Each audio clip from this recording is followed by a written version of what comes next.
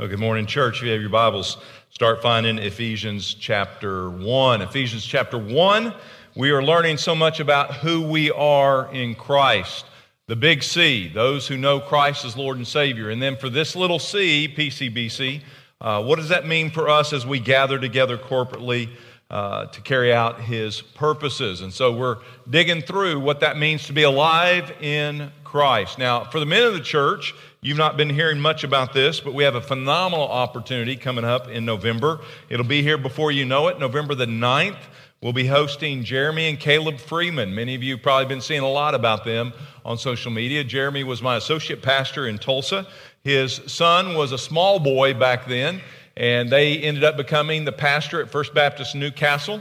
His son was driving on I-35, right there at the I-35 and 240 exchange, and had a terrible collision with a semi-truck, should not have lived, walked away, and there is a miracle story that is unfolding that they've been sharing all around the nation, and he'll be with us for our Men's Momentum on that Thursday, November the 9th. So, men, I want to challenge you not only to register online, but to use as an opportunity to bring somebody you know that needs to hear the good news of what God can do in a life surrendered to Him. Well, we are learning who we are in Christ, that we are saints, that we have a faith that God has given us, that we are faithful in Christ, that we have experienced His grace and we have peace from God, which allows us to be blessed in all the heavenly places. Last week, if you weren't here, we also saw the reality that we are holy and blameless. And so here's kind of the picture we worked through. As you see this first slide, that was Adam in the garden. We reminded ourselves that he first was created in the image of God and was covered in the holiness of God, the Shekinah glory. Then when he and Eve ate from the tree, they discovered that they lost that holiness. They were now blameful, had blame and guilt in sin. They lost the Shekinah glory of God, but there was God to restore them, to redeem them will be our word of the day. And we see an innocent critter giving up its life that they might be covered with a picture of what God would do through the cross and through the resurrection of Jesus Christ. That God would restore man and He would make us holy and blameless. The enemy wants to confuse you and think, no, you do that. You've got to be more holy. You've got to be more blameless. You. And he puts you on the works treadmill. Now, we do good works, not to become holy, but because a holy God now lives in us and He is working out His holy, sanctifying process. But it's God at work who does it. And in that, through the cross and the work of the cross, we now, before Him, the Bible says, we are blameless in His sight. That means without blemish or seen as spotless. Now, how is that true? Is that just words on a page? Is that just wishful thinking? Is that just a neat theological concept? Or is that our reality? The enemy would love to convince you and get you to look at the works of your hands and forget about the works of His hands, His feet, His side. He gets us to look at our holiness through our works, but the Bible was talking about our new nature, that God has created us to be a new person, and in that new nature and under the blood of Christ, we are holy and blameless. Find this one if you can. Find the book of Jude. As I speak to the Beatles generation, it isn't Hey Jude, it's Jude 24. Find Jude 24, meaning there's only verses, there's just the book of Jude. It doesn't have multiple chapters. And as you find Jude in the back of your New Testament, find verse 24. I want to wrap up a few things I didn't get to last Sunday before we walk into this concept of the redeemed. Take a look at verse 24 of Jude. Now to Him, the big C, Jesus. Not us, the big C, but the Christ, Lord God Almighty. Now to Him who is able to keep who? You. The one who keeps you. The one who saved you. The one who blessed you. The one who forgave you. And the one who makes you holy and blameless. He is able to keep you from stumbling. Did you know that? I remember when I got saved, I thought, okay, thank you, Lord, for saving me. Thank you for forgiving me. And now I better walk that straight line. I better straighten up. I better quit going where I was going and start doing what God wants me to do. And I was living on this fine line of spiritual eggshells. Scared that I might step out of bounds. Scared that I might step in the wrong way. Trying to be good for God. What I didn't realize was He is my shepherd. And that good God, that holy God, is doing a holy work in me. He is perfecting me into His image, and He is able to keep me holy and blameless, to keep me from stumbling, to make you stand in the presence of His glory, blameless and with great joy. I want you to understand who you are in Christ, and I want you to understand who Christ is in you. That as Christ is living in you, He is perfecting you. He is doing a work. But in Christ, I'm also, as I stand before a holy God, I am seen through the blood of Christ who makes me holy and blameless. But those of us who are holy and blameless in His sight in this earth can fall short of being holy and blameless. So let me take you to another passage, 1 John chapter 2. You say, how can we be holy and blameless and yet find that we are guilty of sin at times? That we do find blame? Well, John gives us this word in verse 1 of chapter 2, 1 John. Don't go to the Gospel of John, go to the epistle, 1 John chapter 2, verse 1. My little children. He's speaking to those who are children of faith. They're the household of faith. He isn't just speaking to people. He's speaking to the big C as this was being delivered in a little c. My little children, I am writing these things to you so that you may not sin. And if anyone does sin, in other words, there will be moments in a day where, yes, we are holy and blameless in the blood of Christ, but we find ourselves walking in the flesh. And if we sin, we have an advocate with the Father, Jesus Christ, the righteous one. And He Himself is the propitiation for our sins, and not for ours only, but also for those of the whole world. And what He reminds them is that when you do something that is unholy, you don't just ignore it, you don't keep walking in it, you take it to the advocate. You take it to Jesus. You take it to the one whose blood forgives you and cleanses you, and you take it there in repentance and let God continue to work out His holy plan in your life. And so I don't want you to walk away from last Sunday saying, well, I'm holy and blameless in God's eyes, so I can live however I want to under the Shekinah glory of God. No, you can't. Adam and Eve tried that. It didn't work. It won't work for us either. And yet the enemy loves to rob you of God's holy will for your life. Well, now knowing that we're holy and blameless in Christ, now how we stay in that, we now move back into Ephesians chapter 1. Ephesians 1 and verse 7. Let's go back there. I know you know how to find that one. It should just open up naturally by now. Find verse 7. He goes on to explain, we've only looked at a few verses of the introductory part of his letter to the Ephesians. And we have seen word after word after word that describes the depth of who we are in Christ and who Christ is in us. Now we get to verse 7. It says, for in Christ, remember we saw 7 different times throughout just this first chapter, he overemphasizes that concept. You are in Christ. You are in Christ. You're no longer in your sin. You're no longer just in this world. You now are a new creature and you are in Him. And in Christ, here's my next blessing. I have been redeemed. We have redemption through His blood, the forgiveness of our trespasses according to the riches of His grace, which He lavished on us. We sing about amazing grace, but I'm afraid we don't think much about that grace. I think we know we're saved by grace, but I'm not so sure we really reflect on what that has meant and what that has accomplished in our lives. What does it mean to have the riches of His grace, redemption? Well, Paul is famous for his big theological words. Paul, different than other writers of different epistles, John and others Peter were fishermen, simpletons. Paul was the equivalent of a seminary professor. He was a Pharisee of the Pharisees. And so as we read Paul's writings, he will use words that fishermen don't use. Words like justification, propitiation, reconciliation, and redemption. Well, as he talks about those words, I want to just unpack those real quick as it relates to salvation. And what he's doing is he's describing this big concept called grace, and he's bringing different parts of what grace is, what salvation is. First of all, justification.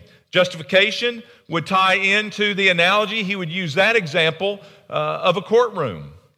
Before the holy judge of all souls, in that courtroom, we are guilty of sin. We've all committed sin. But in Him, in Christ, we have an advocate.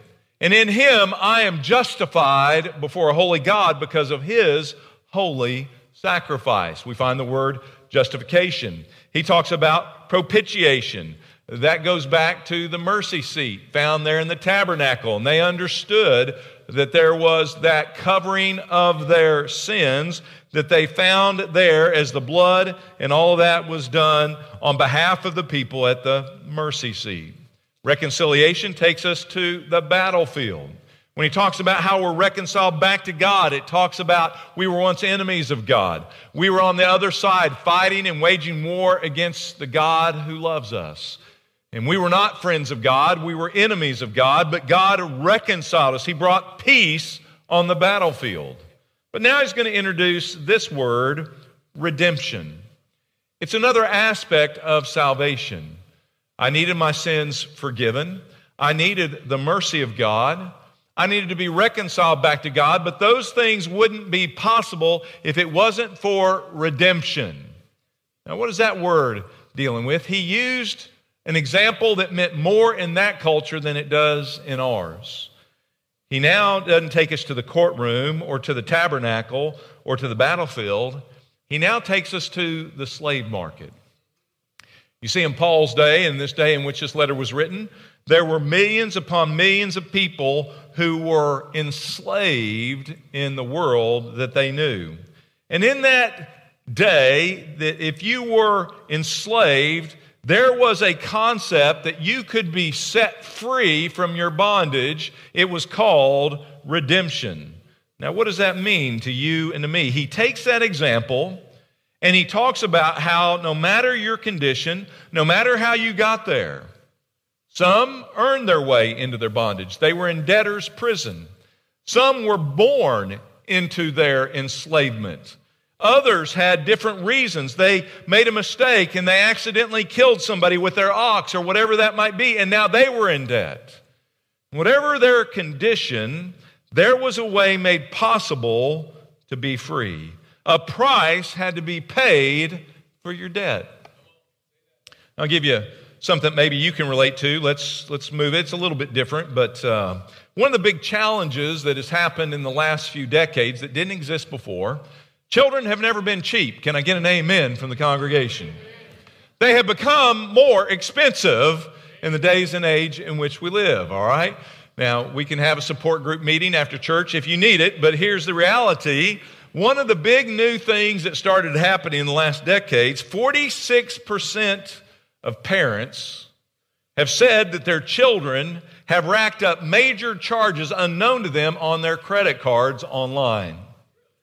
Major purchases digitally, online, mainly through gaming and through app stores, to the tune of over $500 or more before it finds their way to the statement. They are ringing up debt. They earned it. They rang it up. They can't pay for it. Oh, but mom and dad can, right? We can pay for it, right? That's easy. That's no big deal.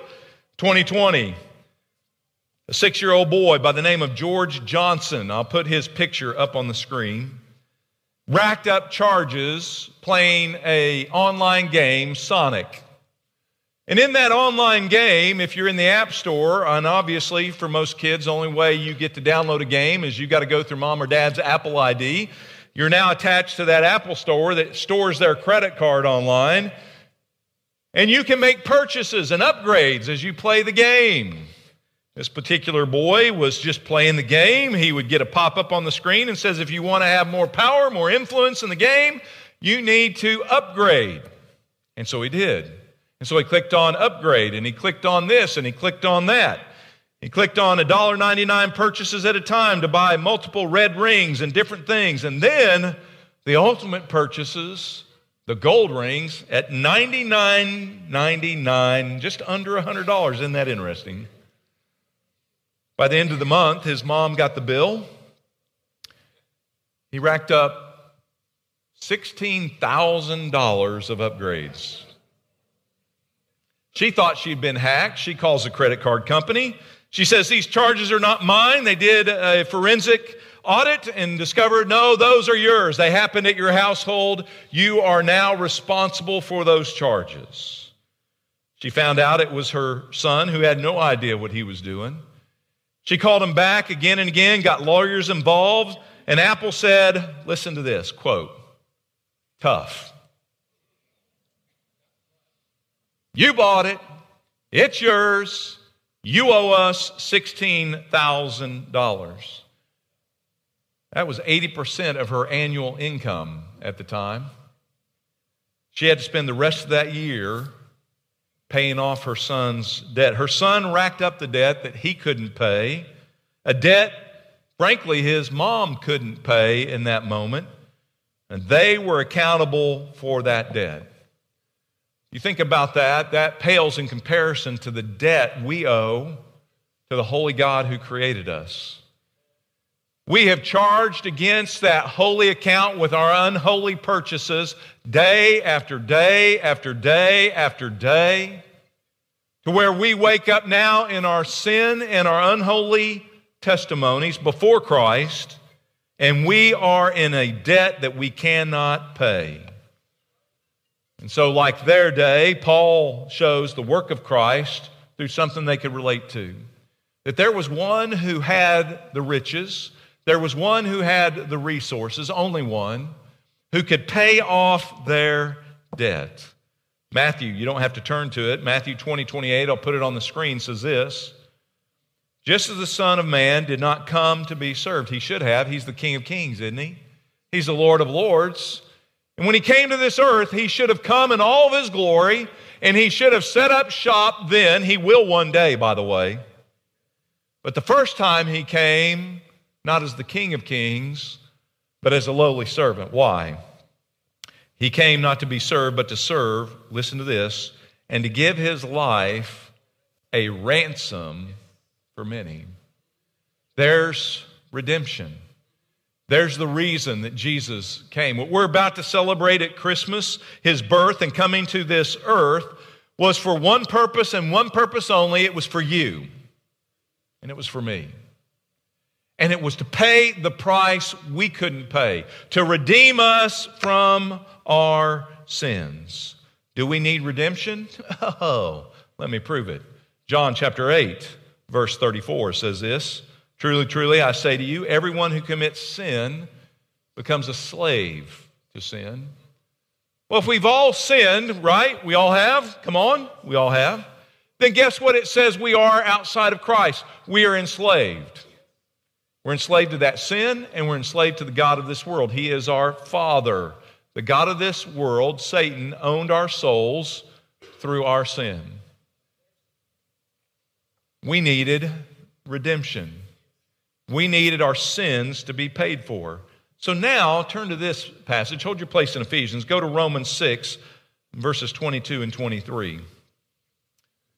This concept of redemption, Brother Drew, our associate pastor, he'll be preaching this same passage in the second service, and he'll be bringing a whole different perspective. So you may want to go online this week, pull that one up for the 11:05 service, and learn even more about redemption. But look at Romans 6, verse 22. Now, having been freed from sin, being freed from sin and enslaved to God. Now, when you were set free back in that day, whether it was debtor's prison or whatever it might be, and somebody stepped up into that then not only made you free, but that gave you a new relationship to the one who bought you out of that enslavement. And what Paul is reminding them is just like that it was true in the slave market, the same was true in the spiritual realm. I once was enslaved to sin, but now I'm enslaved to Christ who set me free. Most people just want the grace, but they're not so concerned about that relationship with the one who paid the debt. In redemption, we are enslaved to God. We are in relationship with Him, not just because He's master and He owns us, but because He loves us. You derive your benefit resulting in sanctification, and the outcome is eternal life. For the wages of sin is death. That's what we owed. Anybody willing to pay the price for that debt? That's what we owed. But Jesus was willing. For God so loved you and me, He became flesh. He died on a tree so that we could be set free from the penalty of our sin, which was death. Therefore, the free gift of God is eternal life in Christ Jesus our Lord. That word redemption that we saw back in Ephesians, the concept we'll see throughout all of Paul's writings, this word redemption literally means to be bought back, to be repurchased. In other words, we once were God's. We saw that in the garden, Adam and Eve. We were created for God's glory. We sold our souls for our own selfish pursuits. Now we were enslaved to our sin. And God, the one who first created us, is the one who bought us back. This word in the Greek actually emphasizes the distance between the rescued person and what previously enslaved them.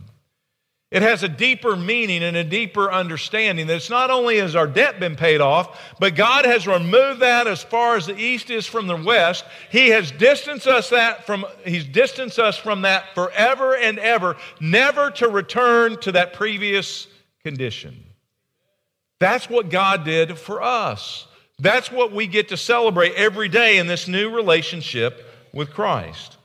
Colossians 1, I'll put it on the screen, says this: for He rescued us from the domain of darkness.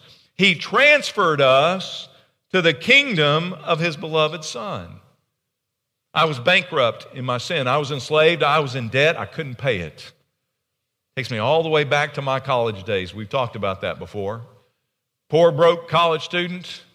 Praise God, I had parents to help cover me, keep me afloat, and keep covering the bills. I was bankrupt. I had no assets. I had no income.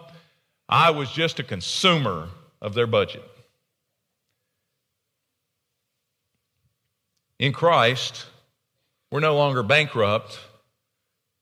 We live in the riches of His grace, the abundance and the extravagance of His grace. It is a whole different condition. The sad part is, most of us fall to the lie that we are still sinners saved by grace, not the saints living in abundant grace that God has done through His redemptive work. So what does that mean to you and me? Redemption. Why does that make a difference? How did we get there? How was the price paid? Oh, it was a costly price. Turn to 2 Corinthians chapter 5 and verse 21. 2 Corinthians 5:21, we're almost done. Look at it. In 2 Corinthians chapter 5, he says this: God made Him, Jesus, who knew no sin, to be sin on our behalf. The one who never sinned, Jesus, without sin, the unblemished Lamb of God, made His way to a cross because of my sin. He became my sin, your sin, and when He became flesh, He could now die and be the substitute for the sins of the world. He could finally pay for what flesh had done, and He did it with His very own blood on the cross. So that, look at this, so that we might become the righteousness of God in Him. As you study this word redemption throughout the New Testament, there are three Greek words that try to unpack this unfathomable concept that God so loved us. He just didn't die on a cross. He did it to redeem us, to buy us out of our eternal debt. And when we look at these three different Greek words, they all bring a different emphasis.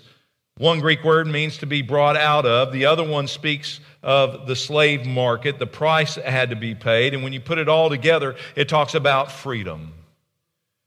God redeemed you not just so you could go to heaven, but that you might live holy and blameless as well, that you might be free from the shackles and the bondage of sin. God redeemed you not just so you could dwell in a mansion up in glory. He wanted to deliver you from the hell here on earth, which, by the way, just froze over. You know that, right? They said it would freeze over before Kansas would ever beat OU, and now you can see the temperatures outside. Terrible weekend. Just want to give you some theology in case you needed it.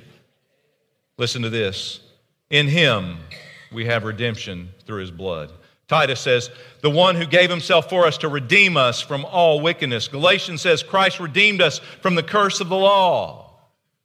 God did all that because we were in debt over our heads and beyond our payment. There's one last picture that we have in Scripture that's even the better picture that most would preach on when they think about this concept. It's called the kinsman redeemer. You probably know this story if you've read the book of Ruth.